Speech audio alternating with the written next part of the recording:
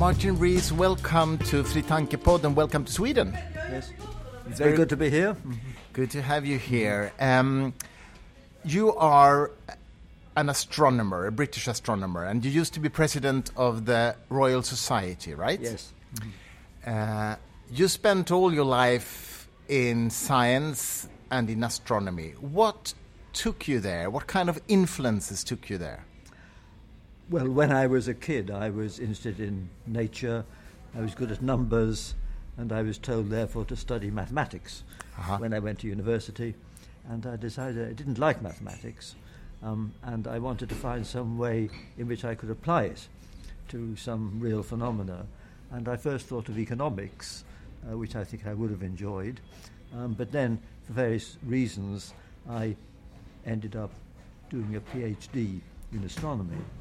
And I was lucky in that respect because I was doing this in Cambridge University, which was one of the best places in the world to do it, and at a time when astronomy was very exciting. This was the mid and late 1960s. Yeah. And that was when we had the first evidence for the Big Bang, first evidence for black holes, and many other new things.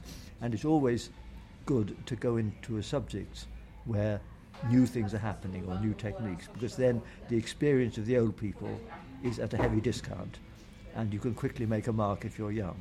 And so I was very lucky. But I've been luckier still because the subject of astronomy has been moving very fast ever since. If I think of the most recent 5 years, there have been just as many great discoveries then as at any other time in the past. So it's a wonderful subject for young people joining now as well. That's interesting, but you mean that it was transformative years when you were young for astronomy? It was indeed, because the first evidence for the black holes and places where Einstein's theory was crucial and very extreme phenomena that no one knew existed. You must tell me if this story is true that I've heard that Fred Hoyle, the astronomer, he objected to the Big Bang theory, right? That's right. He had an idea which he called a steady-state theory, and that was that the universe was expanding, but that as it expanded, new galaxies formed all the time in the gap. So the universe existed from everlasting to everlasting, forever, always looking the same. And this was a very clever idea, and when he proposed it, it was a tenable view, and the evidence against it came in the 1960s. I see.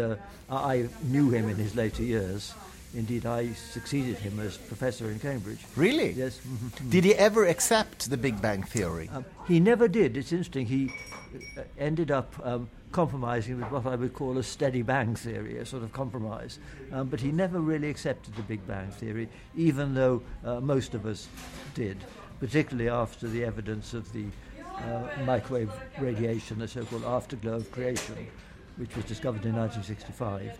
That was crucial evidence, and most people became convinced of the Big Bang then, but Fred, who was already quite old, of course, he didn't. And, of course, it's often true that very old people stick with their ideas, and the great physicist Max Planck said that science advances funeral by funeral.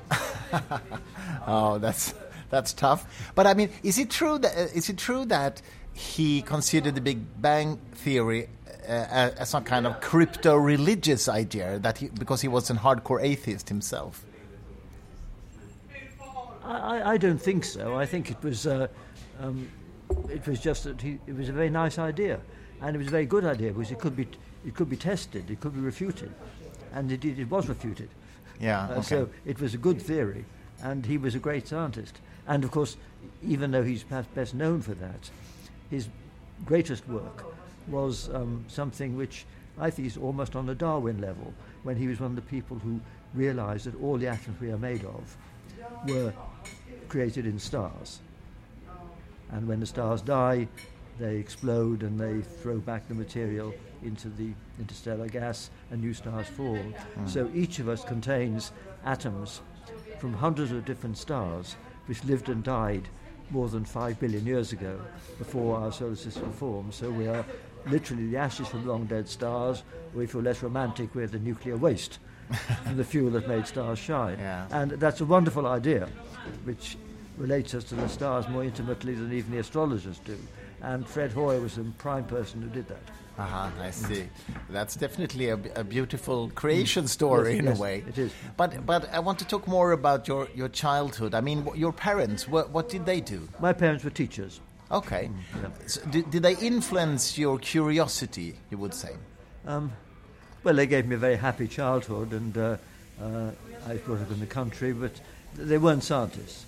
And so I didn't have any particular mentors in science when I was a kid. But I was very fortunate in some school teachers. I see. And so you were born what year? Were you? 1942. 42. So you don't remember the Second World War? No. No, okay. But so you grow up basically after the war, okay. What kind of England or Great Britain, what was it like when you were young to grow up in that country? Well, I was very nostalgic because I grew up in a very nice part of the country on the west of England, in a very nice village, and I had a very, very happy childhood. Of course, this was a time when we had one of the best governments we ever had, the Labour government, which introduced the welfare state, and despite tremendous hardships, put through huge reforms, setting up the National Health Service, giving independence to India, dealing with the start of the Cold War and everything like that. And given the hardships, it's amazing what they did. Of course, there was lots of rebuilding to be done after the war, and I remember seeing lots of bombed buildings when I was young, when I went to a city. Do you remember that? I remember being taken to Liverpool and places like that around 1950 when there was still evidence of the scars of war there. But I think if we look back at how we recovered from the war, I think it was very impressive. Yeah. Of course, we weren't as badly hit as certain other countries on mainland Europe, but I think we were lucky in our government at that time. Yeah, we had almost the same. I mean, we had the same kind of governmental guidance in Sweden during those times, even though we were not in the war, as you know. Right, yes. But I do understand what you mean. And so what do you think about the Thatcher era that came later? Well, I was well opposed to it because I think it, for the first time, gave people the idea that your merit should be measured by your wealth and your salary, and also it's rather downgraded the whole idea of public service. Yeah. So I think that public life has been coarsened and weakened ever since Thatcher. I see. So I much regret her time in office. And we must also comment on the current situation in Great Britain. I mean, what do you think about the whole Brexit phenomena? Well, I think it's an appalling mess we've got ourselves into. We had a referendum which was narrowly won by the Leavers after a very unattractive and ill-informed campaign, and that's been dealt with by the present government in a deeply incompetent way. Yeah. So at the time we're speaking, things are changing day by day, so I won't forecast what it will be like when someone listens, but I think we've got into a very serious state, and I think that if you were to take an opinion poll now, you'd find that more people support Remain than support any specific version of Leave. Yeah, and so for that reason, I would like to see us abandon the whole project. If that doesn't happen, I hope it will be the softest possible Brexit, leaving us as close as Europe as we are now, if possible.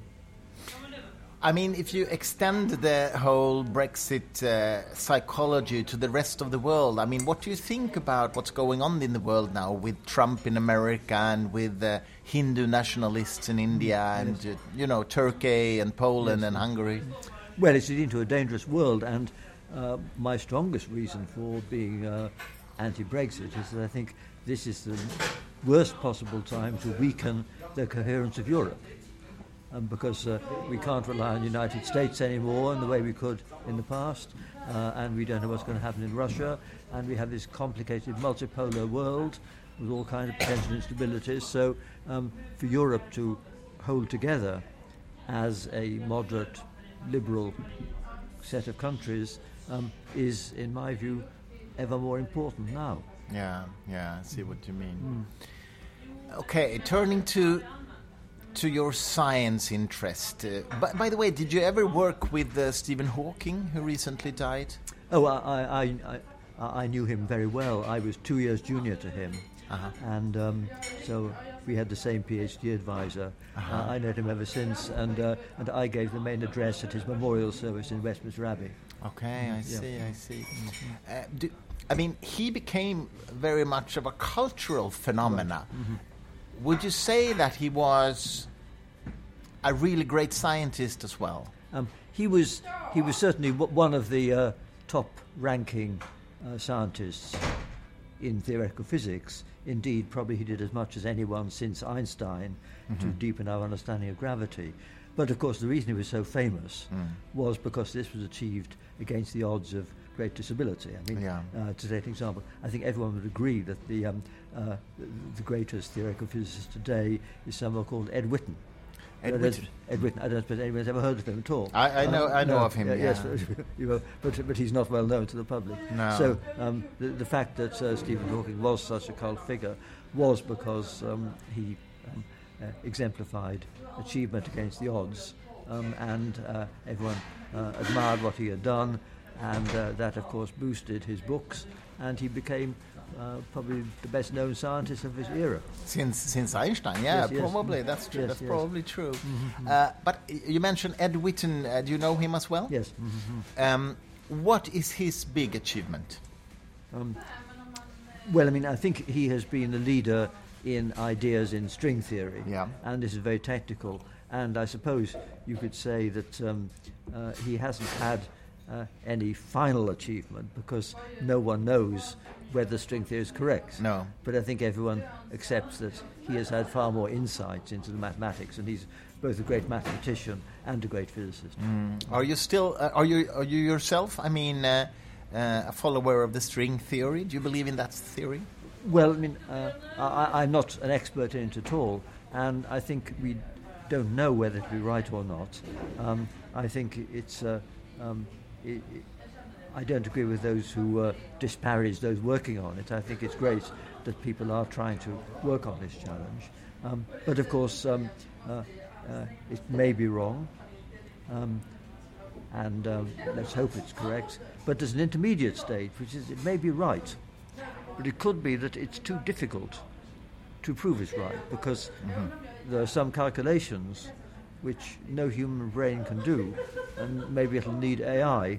The physics of string theory involves complicated geometry in 10 or 11 dimensions, and it may well be the case that the theory is true, but we never actually have a sort of insight into why it's true. But nonetheless, it may be that computers will be able to do the calculations that humans can't and find evidence for its truth. And that evidence would have to be that it manages to predict correctly some things we can measure, like the mass of the proton, the properties of neutrinos, or something like that. But at the moment, the people who work on string theory accept that they're very far from bridging the gap between this exotic physics at extremely high energies and densities and the everyday world. Yeah, well, I'm not at all an expert on string theory, but does it unite relativity and quantum mechanics? Yes, that's the main aim. It would be the final theory unifying the forces of nature. Yes. Okay, but then I must ask you. I mean, I just read a book about quantum theory and about the strange phenomena like entanglement and things like that. Yes. Even if you have a theory that unites it with relativity, do you think that we ever can have an intuitive sort of description of quantum theory? Maybe not. I think that's a very important point, that our brains evolved to cope with the everyday world, and we have intuition into the physics of the everyday world. But we don't have intuition into the micro world of the quantum, no, nor some of the cosmos. But in a way, we shouldn't be surprised. In fact, I'd turn this over and say it's amazing we've got even as far as we have done in understanding quantum theory. We shouldn't be surprised at the mystery. We should be surprised that our brains, which haven't changed very much since our ancestors lived on the African savannah, are able to make some sense of these counterintuitive worlds. And string theory is much further away still. The scale on which it operates is a trillion times smaller than an atom. Yeah. And, True. And so it's very, very far from our experience. Because it seems like the entanglement phenomena, for example, that you have to give up the idea of locality. Yes. And it's so counterintuitive. Yes. But it seems to me, just by reading some books, popular science books, that the idea that our consciousness interferes, it starts to be abandoned. Is that correct? Well, I think so. That's the so-called Bohr-Copenhagen interpretation, which is that the observer is a crucial role. Yeah. And there have been other interpretations trying to avoid that.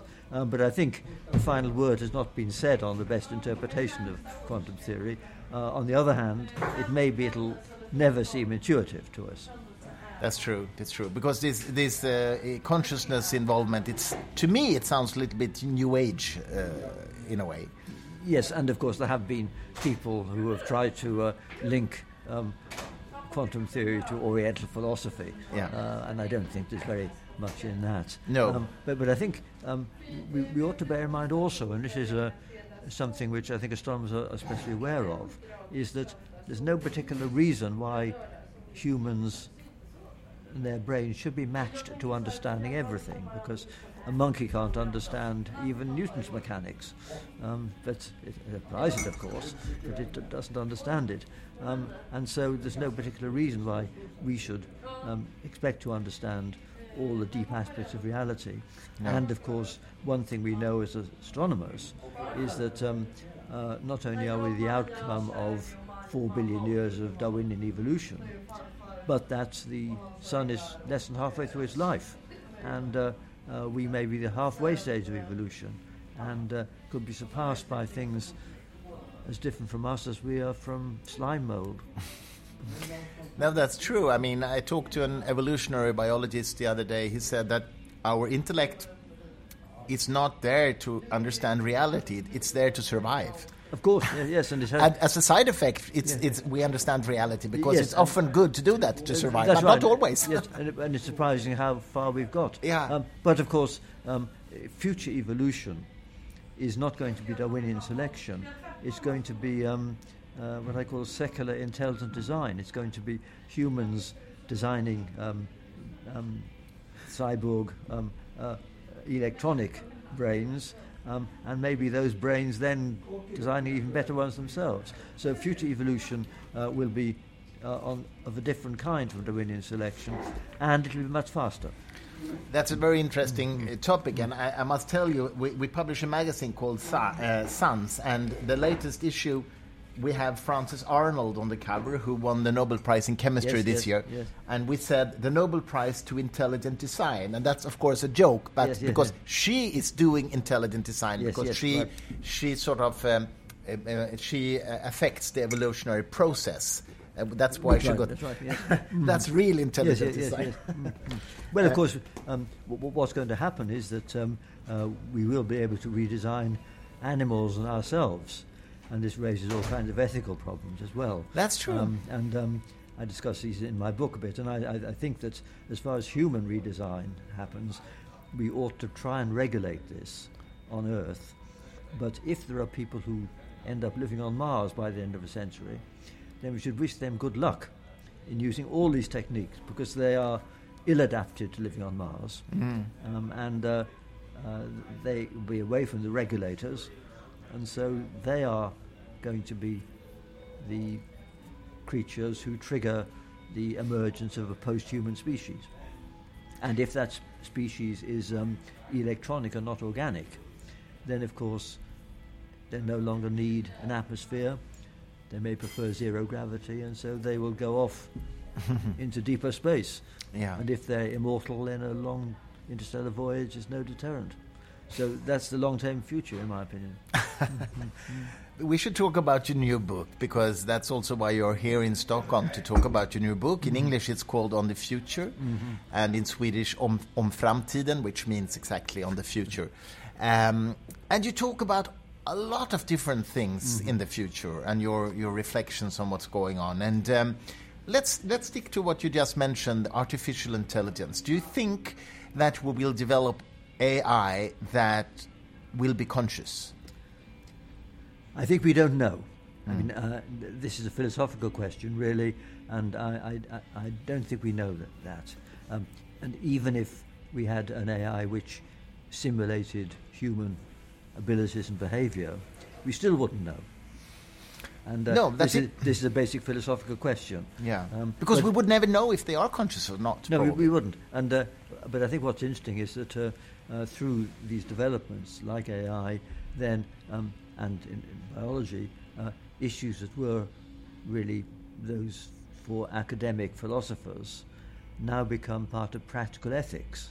I mean, one obviously is the extent to which it's ethical to redesign or enhance human beings, but the other is whether, if these robots seem to be intelligent, should we have obligations towards them? I mean, we feel that we have an obligation to help other humans and even some animals to fulfill their potentialities. So should we feel concerned if these robots are underemployed or bored? We just don't know. But these are serious issues. Yeah. And also another issue is that if it ever became possible to download your brain into something electronic, which may be impossible, but some people talk about it, then you have to ask, in what sense is that still you? Would you be happy for your body to be destroyed if you were told that your brain was somewhere else electronic? And what would happen if many copies were made of you? Which one would be you? So these are issues which philosophers talk about, of personal identity. Yeah, but Derek Parfit wrote about that. Yes, that's right. And these will become issues of practical ethics perhaps one day. But what's your personal opinion? I mean, I know Derek Parfit has in his book Reasons and Persons, he's got this teleportation thought experiment where you go into a machine and you get... That is, yes, what would you be happy to then be destroyed? Exactly. Yeah. And what's your opinion, your personal opinion? Well, I know I personally would not be happy, but that's just a gut instinct. I mean, it's a serious philosophical question. Yeah. You know, to what extent our personalities are embodied in the circuit of our brain, or are we so closely linked to our physical bodies and our sense organs that it would not make sense to say that this brain was the same person as us? But if I ask it in another way, I mean, if you completely scan your body atom by atom and you rebuild it atom by atom, would you say that it's a complete replica of you to 100% or not? What's your personal opinion? Well, I mean, if you could replicate the whole body atom by atom, then I would say yes. Yeah. So you have no idea. But I think that probably is physically impossible on fundamental grounds. Okay. Because of quantum uncertainty and things like that. Yeah, that's right. But that means that you have no view of immortal soul or anything like that. It sounds like. Is that correct? That's far too deep for me to discuss. Okay. I'm asking because I know that you were awarded the Templeton Prize a few years ago, that's an organization giving prizes to scientists, but the organization itself had some kind of religious agenda, right? Yes. How do you feel about getting the Templeton Prize? Well, one of the things they support is big questions, and I have worked on big questions in most of my career, and they have sometimes given it to people of that kind. In fact, the great physicist Freeman Dyson got it a few years before me, and when I got mine, he wrote me a note saying that he felt better about his because he'd done as little to deserve it as I had. So I'm in good company with him, and Charlie Townes, the inventor of the laser, who got it.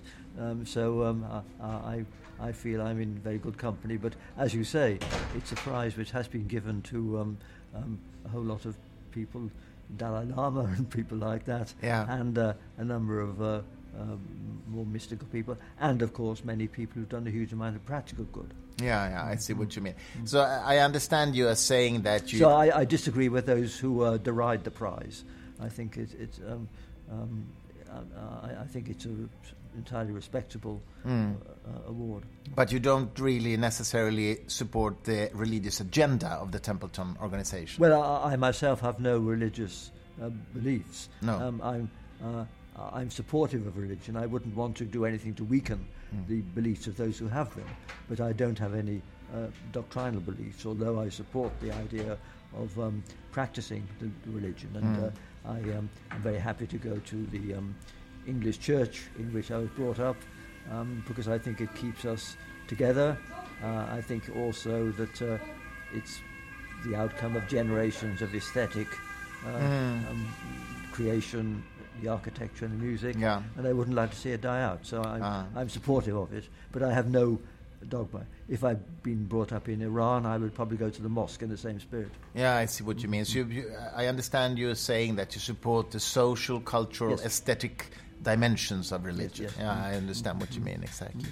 Let's talk more about your book. You talk about so many existential threats and possibilities for humankind. One thing that I found interesting is you talk about the risk of getting hit by an asteroid. And it's actually happening. I mean, 1908, I think it was in Siberia. Yes. An asteroid hit the Earth and created quite a lot of destruction. Hundreds of Hiroshima bombs of strength. Yes. But fortunately, it didn't kill anyone because it was Siberia. But if it had been in London. Yes. Well, I mean, of course, when I'm an astronomer, the first thing people always ask about is asteroid risks. Yeah. And I say it doesn't keep me awake at night. Okay, good to hear. They are the risks that are best understood. They're easier to quantify. We know roughly how many asteroids of different sizes impact the Earth every century, every millennium.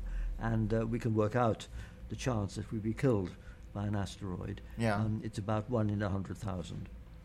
Okay. Yeah. But that risk is dominated by the occasional very big one. Yeah.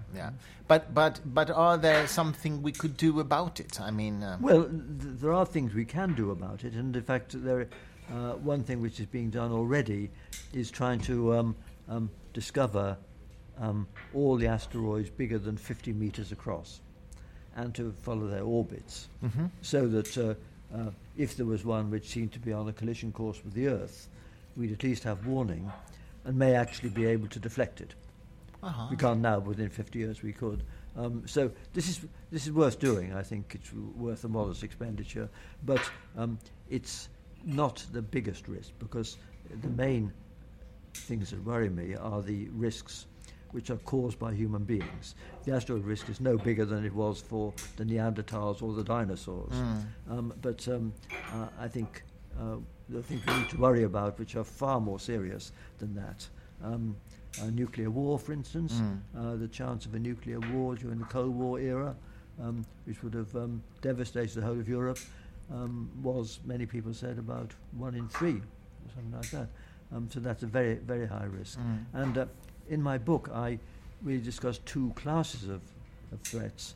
First, the ones that we are causing collectively, by there being more of us on the world with heavier footprints, and these are the effects we're having on the climate. Global warming. Yes, and the effects on the environment, causing extinctions and it's depleting resources. And there we can make some predictions. That's one class. But the second class of concerns is that new technologies are running away so fast that it's hard to know if we can control them properly. And one obvious concern is that they empower individuals or small groups to trigger something by accident or by design that could cascade globally. We know already that a kid can do a cyber attack which can have effects in a different continent, and that phenomenon is getting more pervasive and stronger. So one of my worries is that we will have these new technologies, bio, cyber, and AI, which are very, very powerful, and we will have a big problem of controlling them. There'll be an issue of governance where we have to trade off the balance between privacy, liberty, and security. Because, as I put in my book, the global village will have its village idiots, and they have global range, and we can't tolerate more than one or two of them. And it's not like nuclear weapons, where you can have a verification regime because it needs something almost as big as a state to produce a nuclear weapon, large, conspicuous, special purpose facilities. But in order to produce a bioweapon, you need some expertise, but you need the kind of equipment that's available in university labs or in many industries. And of course, we already know that a clever person can do cyber attacks, etc. And I think we're going to have a bumpy ride, simply because it'll be almost impossible to prevent this happening at a higher and higher rate. Yeah, I understand. And also AI getting in control by terrorists, for example. I mean, yes, they could create drones with face recognition systems that shoot people. And that's right. Yes. So that's probably a much more... well, or maybe armies are doing that anyway. Sorry? Maybe state armies are doing that. Yeah. There's a big issue about robotic weapons. But another issue that you bring up is in your book is the fact that AI will take a lot of jobs from humans. What do you think about that problem? Well, it'll certainly take jobs. It'll take manufacturing jobs. It'll take jobs like call centres work and warehouse work. It'll also take some sort of professional jobs like accountancy, legal work, radiography, and even perhaps surgery. There's some so-called blue-collar jobs it won't take so easily. Plumbing and gardening, for instance. They're so non-routine, they'd be very hard to mechanise, and they involve interaction with the complex external world, which machines are still bad at. But clearly there'll be massive redeployment. And I think the answer to this is that the owners of the robots, the big companies, they need to be heavily taxed. We need a redistributive tax, and we need to use that to set up huge numbers of jobs of the kind where the human character is crucial. In particular, carers for old people, assistants for teachers, custodians in public parks, and people like that. And this is a win-win situation, because it's surely far more dignified to work caring for people than to work in an Amazon warehouse or in a call centre. And so if the money can be redistributed and we can have publicly funded, more stable and better paid work for carers, so not just the rich, but every one of us when we're old can have a human carer, supplemented maybe by robots, then that'll be a better world all round. And I can frankly see more chance of that happening in Scandinavia than in the United States or even in my country. Okay. Why do you think so?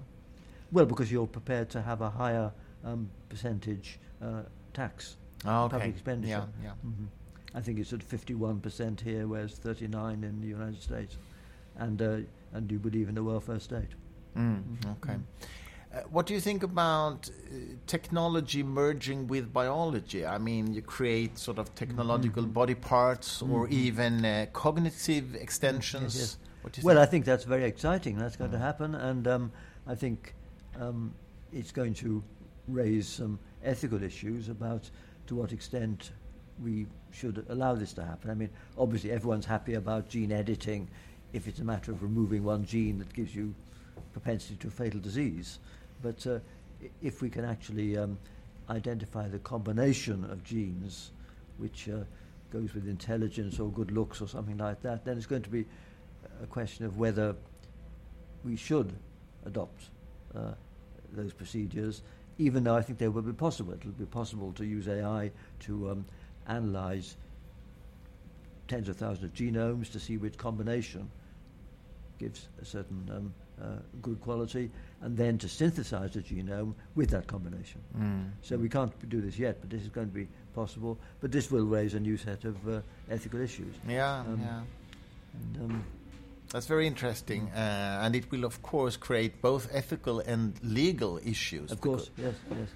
But And of course, possibly a more fundamental kind of inequality if these techniques are only available to the wealthy. Yeah. And of course, another thing that many people want is a longer lifespan. And there again, there are lots of rich Americans who are supporting ways of extending your lifespan, or seeing whether aging is a disease that can be cured, as it were. If they could, that might be a good thing, but of course it would lead to a very fundamental kind of inequality if only a few people had access to that. Yeah. That's true. I must ask you about, if you're going back to your sort of special field of astronomy, do you think that the knowledge of black holes and all these things and theory of relativity will ever make it possible for us to travel in time? Well, of course, we've known since Einstein 1905 that we can fast forward in time by going at near the speed of light. Okay, but going backwards. Going back in time, I think most people think that it's in principle impossible, although that's not been proved. But we do know the technical problems. You would have to create a black hole of at least 10,000 times the mass of the Sun, made of some exotic materials that don't exist, in order to hold open a wormhole linking it to some other space. So there are theorists who talked about what a time machine would be, but we don't think it's feasible. And there may be some fundamental law, what Stephen Hawking called the chronology protection law. Because it seems like it would create some logical paradoxes, even if it was possible in theory. Well, it would, unless somehow we were constrained. I mean, obviously, you can't shoot your grandmother in her cradle and things like that. But you could imagine a loop in time which closes up in a consistent way, and there have been some stories of this kind. So if there were the possibilities of what's called closed loops in time, then there would be a constraint on freedom and what could actually happen in order to avoid those kinds of inconsistencies. But I don't think it's feasible. What is perhaps somewhat more feasible is being able to extend the lifespan, or having electronic entities that are nearly immortal, which would mean it would be possible to travel between the stars. Okay, I see what you mean. Another more fundamental philosophical question is: Do you believe that we have free will? Well, I'm what's called a compatibilist, in that I do believe that I am right to behave as though I've got free will, and I couldn't do otherwise. Although one realizes that these are deep philosophical paradoxes. Because well, we know that in fact we don't have quite as much free will as we think we have. No, that's true. Because you can look at people with brain damage and all that. So we know that we aren't always responsible for our actions. But I think you've got to believe that you do have it. Yeah. That's true, obviously.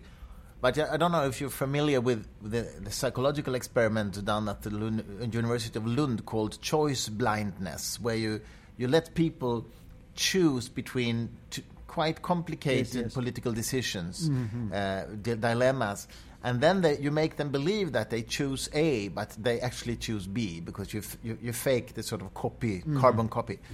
And then you ask them, why did you choose B? And they start to explain that, even though they actually choose A.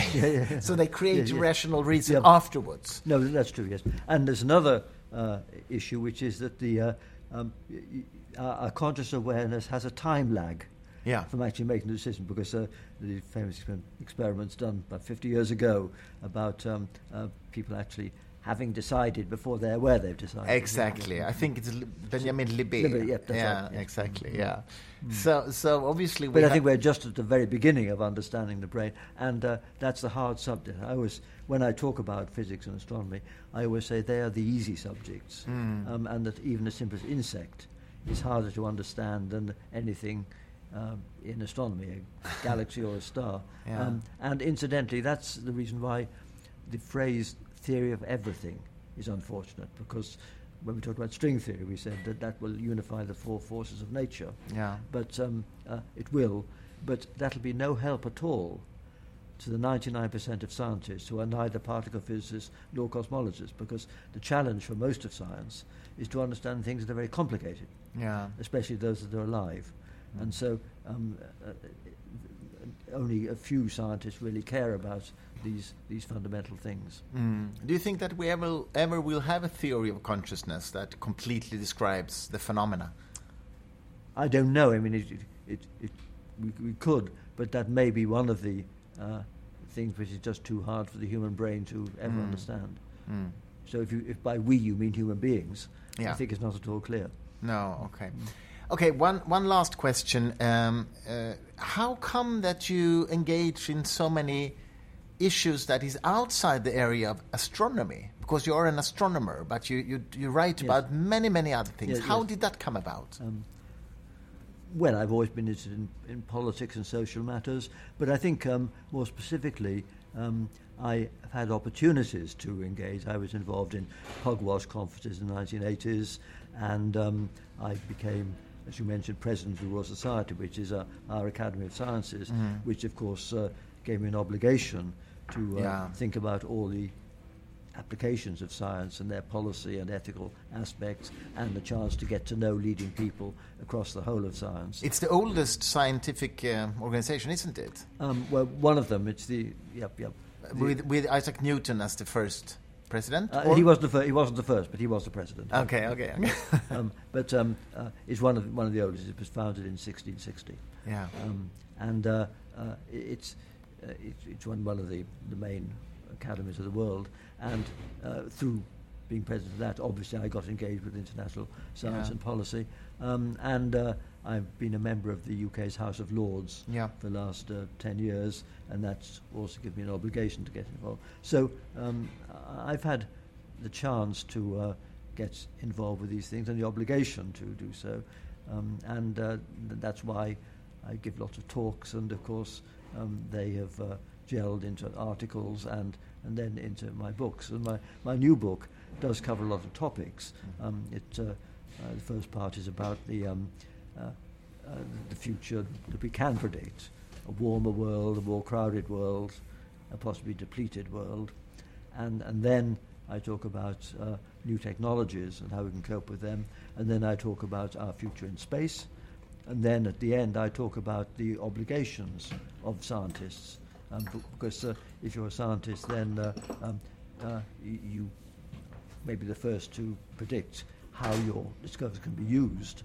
And although you are the expert in science, you're not the expert in ethics. So it's very important that scientists should interact with the wide public, and also with politicians. And the last part of my book addresses how best to do that. Finally, are you an optimist about the future?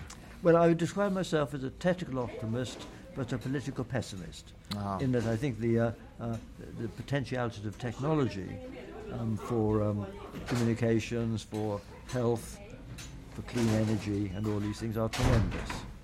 But what worries me is that I don't see much evidence of ethical progress, in that the gap between the way the world is and the way it could be is getting wider, not narrower. It's true that we are better off than we were in the Middle Ages, but in the Middle Ages they couldn't have done very much to improve things, whereas now, although we are better off than they were, the potential is far, far greater, and I think it's an ethical indictment that we are allowing this gap to get wider, and in particular these inequalities not only within countries but even more between countries. Inequality between the average person in the middle of Africa and the person in Europe or North America. Okay. Okay, Martin Rees, thank you so much for talking to me and coming to our pod. Very good. Good to be here. Thanks.